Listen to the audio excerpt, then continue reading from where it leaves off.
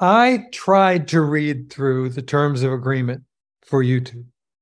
There are so many external links in these documents, even to the point of pointing you over to the Google privacy policy, which has its own 10 major sections. There's obfuscation going on here on purpose.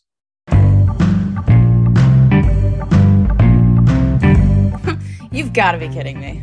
You have got to be kidding me. You're kidding me. Get out of here. No, I'm not kidding you.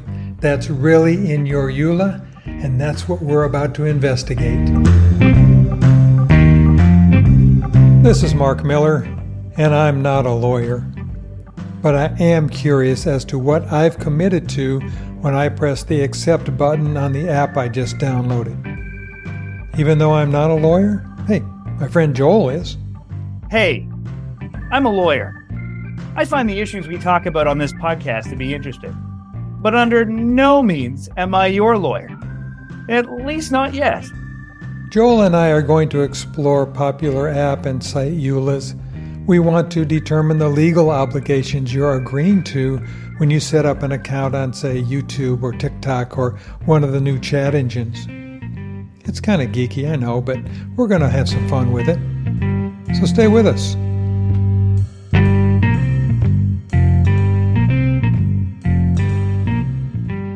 I tried to read through the terms of agreement for YouTube. There's obfuscation going on here on purpose. I agree with you wholeheartedly. First of all, let's talk about where the terms and conditions appear on the YouTube page, which I would submit to you is not for nothing. If you go to youtube.com and you look at it, you've got all of these tiles and you've got all of these various links on the left-hand side. Shorts, library, your movies and TV. You've got to scroll all the way to the bottom, in which they have terms and conditions hyperlinked within a whole bunch of other hyperlinked one-word phrases, such as about, press, advertise, developers, terms, as well as a plug for NFL Sunday Ticket, which, if you're an NFL fan, I understand as a YouTube subscriber, you'll be eligible to enroll in later this spring. Let me jump in, Joe, because I just did what you just said, and I didn't realize I had to pop the menu open. So as I was looking for the terms of agreement on the YouTube page itself, it's an infinite scroll. You can never get to the bottom of the page, and that's where most of that stuff usually is in a footer. That's so right. What you just said is you have to expand the menu at the top of the page on the left-hand side, and that's when I saw it at the bottom finally. That's right. That's right. And it took me a few minutes because you're absolutely right. As an internet lawyer, I'm pretty fluent with, getting to terms and conditions pretty quickly. And in fact, one of the things I find, it can really be difficult sometimes to find out what's the name of the company. And almost immediately I'll jump to terms and conditions or privacy policies, because if they're fully compliant, you're going to have a disclosure there. You're going to have a disclosure that ABC LLC operates 123.com. And that can sometimes be difficult information to collect, at least elsewhere in the website. If you look at the terms, they give you a sort of index on terms of service, paid service terms of service, community notices. And all of these, of course, are separately hyperlinked. They are not accessible from just scrolling down on the right-hand side. You go to privacy.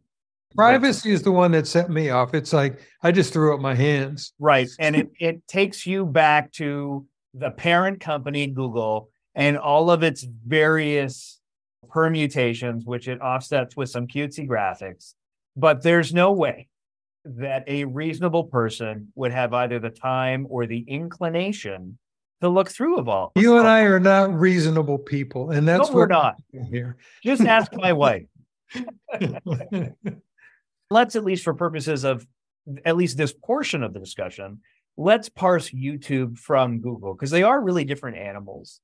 But I think getting back to this, like, where does it end sort of notion that you and I have come up with as we look at these policies. If one goes to youtube.com/T/terms, you'll see the terms and conditions for just YouTube. But one of the things that I think is ridiculous, and it does sort of dovetail with some of the licensing that we talked about, I think in the context of AI during one of our most recent conversations, This is their policy with respect to open source, which I thought as a software developer you'd find interesting. Some software used in our service, and service is defined as the YouTube service, meaning the uploading of videos and the viewing thereof, may be offered under an open source license that we make available to you. There may be provisions in an open source license that expressly override some of these terms, so please be sure to read those licenses. It's so polite. Okay, where are those licenses? Even if we're endorsing, which we're not, this sort of infinite hyperlinking on these terms, where are those licenses? Where would you suspect that I'm now going to be able to read the licenses that impact your open source software utilized in your service? Well, just not that, though, Joel. Not the licenses itself. It's which open source components are you using? What are you using YouTube as open source? Then I, as a developer or an operator, I can determine the licensing if I know what you've got in your software. Fair enough. I don't disagree with you. And by the way, we're talking about a version here of YouTube's terms that were last updated, so it says, on January 5th, 2022. So they're a little more than a year old now. And in order to determine the licensing that they are asking us to take a look at politely, we have to know what's in the software itself. And that's the catch here. There's no possible way we know what open source YouTube and Google are using. I'm going to tell you right now, there ain't no way. It's just absurd. That statement on its face is just absurd. You know what, Mark? You know what we're going to do? We're going to start a grassroots campaign right here. And you and I are going to get our congressman, hopefully. Do we have the same congressman? I don't know. We can talk about that offline. But we're going to get a bill sponsored where Congress is going to put into place that there needs to be a fair disclosure. There needs to be, at least as it relates to technology companies in the grand scheme of things, in which are using your data. So that certainly would encompass all the social platforms. And I don't care whether that data is text, whether that data is video. I want a succinct, single document where I can read what the terms of service are. And insofar as they may also implicate privacy issues, which they do, I want that laid out for the average consumer in a way that is accessible and digestible. That's become my personal mission. I invite you to join me in campaigning for this. The more I look at these, the more I shake my head and just think to myself, do our representatives know what's going on here? What's going to happen here, Joel, in all seriousness, if that is the outcome of this show, then we've served a real purpose, because there isn't any possible way to do what we're being asked to do as consumers. It's literally impossible. So if the outcome of this show is to actually mandate the terms of agreement and how it has to be presented, so be it. You know what my measure is? Would my mother and father be able to figure this out? That's my measure. All right. So we've had a little fun poking a stick in the eye of the entire industry, but I've got something specific for YouTube, which I think is fascinating. A line that I read in the YouTube terms of agreement is, you're not allowed to download videos. And I've said, my goodness, I've seen dozens of browser plugins that do just exactly that. There's absolutely no way I can see this as enforceable. This is to be distinguished, of course, from embedded links. Yes, this is, I want to have that on my hard drive. Okay. And I'm wondering, where is the enforcement on that, if it's enforceable at all? And I think you make a fair point. That which may be written may be very different to the extent to which the company wants to enforce. Understand that this is a mere reservation of their rights to enforce, and may not just be possible.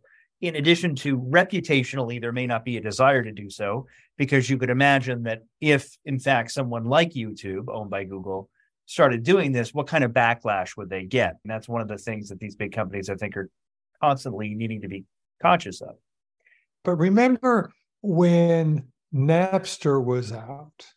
And one of the things that the music companies were saying was that if we don't enforce it every time we see it, we think it becomes unenforceable because we haven't, whatever the legal term is. I'm sure you've got that. In the age of Napster and LimeWire, and I was involved in some other more esoteric kind of shareware platforms. There, though, it was different, though, because they were talking about their own properties. Remember, Napster ran afoul of the fact that recording artists were not earning royalties from the downloading of music. That was the threat. And so you had ASCAP and the other licensing chime in here and say, no, wait a second. It's a revenue stream that they themselves were being denied. Okay, but so were the artists on behalf, ostensibly, they're working for. It was a little different. But yes, the concept you're talking about is absolutely, it's one of contract, which is that if you are going to say that you have a right to enforce and you don't, then at some point you give up your rights of enforcement by virtue of not policing that which you've put the world on notice that you're entitled to police. Contracts of all kinds will have a provision that says something to the effect of the failure of a party to enforce any provision in this contract shall not constitute a waiver, blah, blah, blah, blah, blah, and shall not be used against the parties who hasn't enforced the ability to enforce any other provision in this contract at any other time. That's fundamentally what that is designed to protect. Then the question becomes, even with the presence of such language, is the contract still enforceable? And frankly, that'll turn on facts and circumstances as much as it might turn on the judge who's looking at that and whether or not that is enforceable or not. The next one I've got, which I really almost had to laugh out loud, I put it in my language, not theirs, but you can't hold YouTube liable if you do dumb shit following instructions on YouTube, like if you lick a frog or you cook with poison or whatever. By the way, I know sometimes that from a policy perspective, we may disagree on that. I think that's right. I think the real interesting case, we talked about Section 230 of the Communications and Decency Act, which was being reviewed just the other week by the Supreme Court. This is one of those examples. When the internet was in its nascent form in the early to mid 90s, Congress passed a bill that said that the provider of the forum, and you shall not hold me liable because someone decides to get onto YouTube and, to your point, starts taking a bath in hydrochloric acid. I do. I think that's right. Do I think there are possible exceptions to that based on the egregiousness of the conduct that arguably should YouTube, whether it's automatically or through some sort of, I guess it would have to be a bot, realistically, given the number of uploads. But is that always hard and fast the case? The problem by saying no, which is what I incline to do from a policy perspective, is where do you draw the line and how do you give YouTube and other content providers reasonable bounds by which they can operate? If you're going to set limits, they've got to be clear and understandable. And I'm not sure I know what they are. I suppose this is the price we pay at the margins for the benefit of these sorts of websites. Here's the real issue for me in real time. As we're looking at YouTube and you find egregious videos on YouTube, like Call to Arms, January 6th, or Call to Arms, and YouTube knows it's up, but they don't take them down because we're just a platform. Where is that headed now? There has to be some kind of repercussions. And that's a great example. It presupposes, of course, that you're condemning the acts of January 6th. This is exactly why 230 is such an issue. Are there circumstances in which, if the algorithm is specifically promoting videos, is that akin to content generation? That's right. So the algorithm is actually putting this stuff in front of people when they normally wouldn't see it. That's certainly the argument. I guess my question is, why is the algorithm identifying these nefarious videos as being something that this particular viewer would be interested in? Take, for example, the user on YouTube who just wants to see something gory or wants to see someone burned with some sort of corrosive acid. And they watch that video. They in turn get, I don't know, socialized or desensitized to the idea that a corrosive acid could burn human flesh. And they now either they decide to hurt themselves or worse, they hurt a third party. And they go out and they buy this corrosive acid or they make a batch of corrosive acid from some very basic components that they buy at Home Depot. And they go out and they throw it on their worst enemy. Let's make this person 21 or 22 at a college, or pour it on their ex-girlfriend who they're really upset at. I mean, I would submit to you that there are places, certainly in the world, if not this country, where similar facts and circumstances have played out. My point is, if the internet plays a role in that, can a plaintiff's lawyer not in turn point back and say, where did this person get this information from?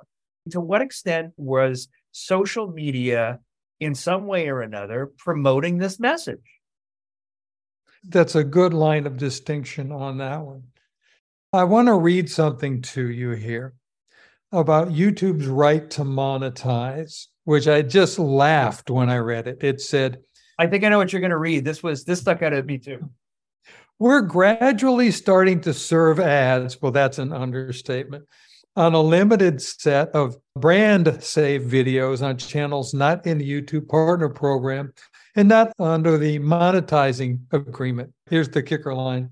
There won't be revenue share for these ads. It's like YouTube saying, you're shit out of luck. We're taking all the money on this and we're telling you up front we're going to do it.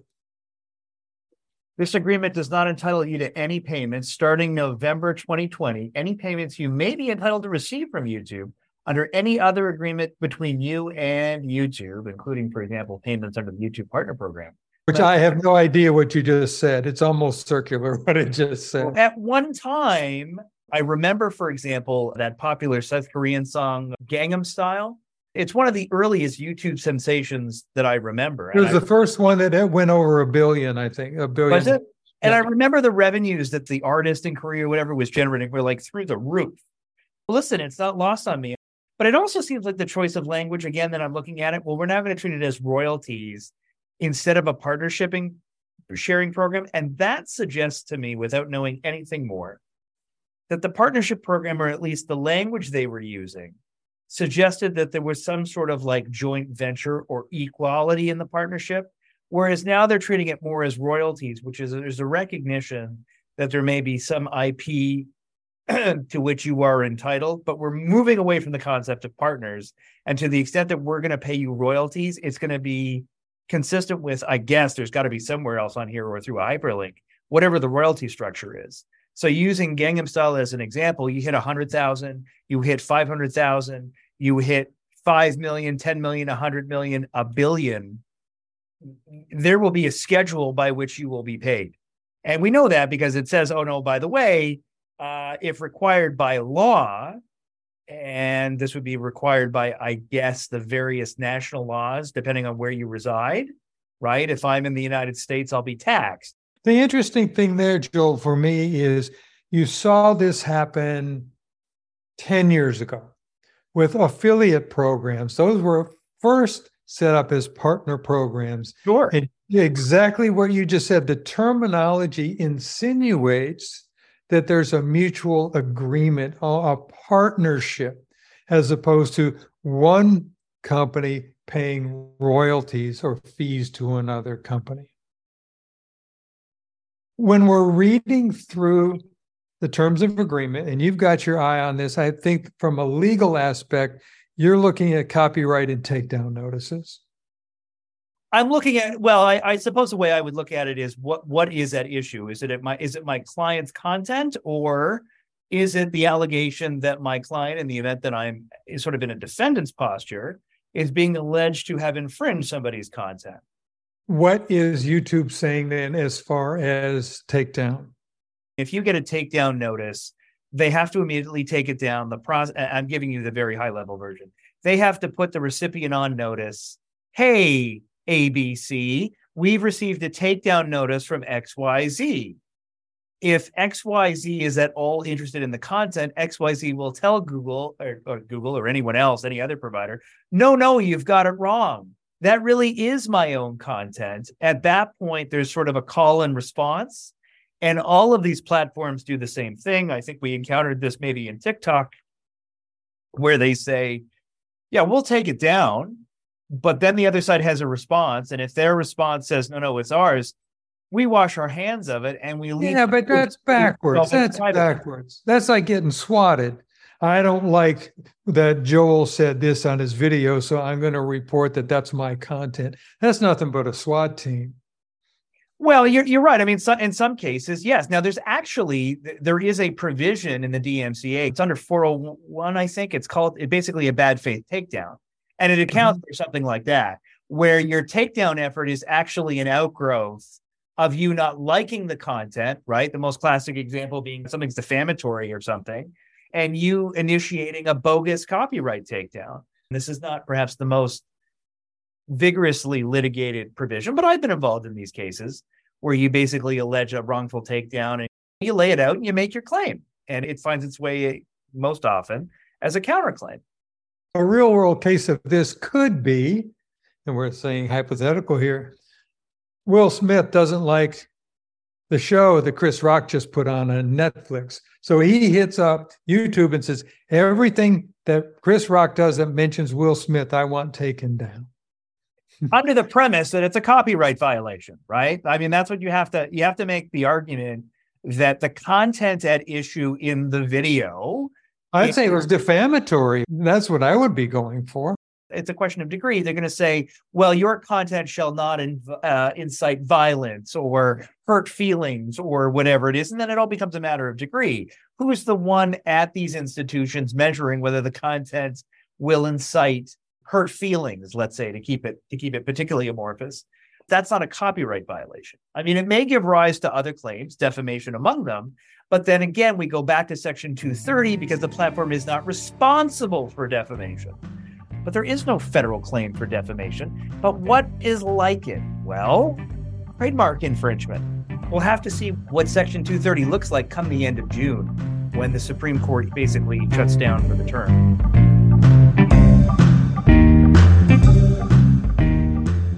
I want to remind people that you're a lawyer, but you are not their lawyer. At least not yet. That's our investigation for today. If you've got questions or comments, go to the show page, what'sinmyeula.com. You'll also find links and resources there that will put you in touch with Joel.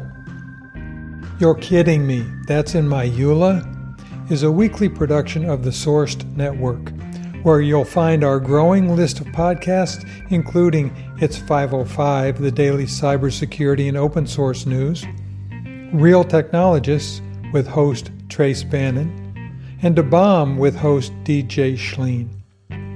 Special thanks today to Katie, that's with a D, Katie, that's with a T, Edwin and Tracy for the awesome voiceover talent. Music today is provided by Hashout at Blue Dot Sessions. Thanks for joining us. We'll see you next week.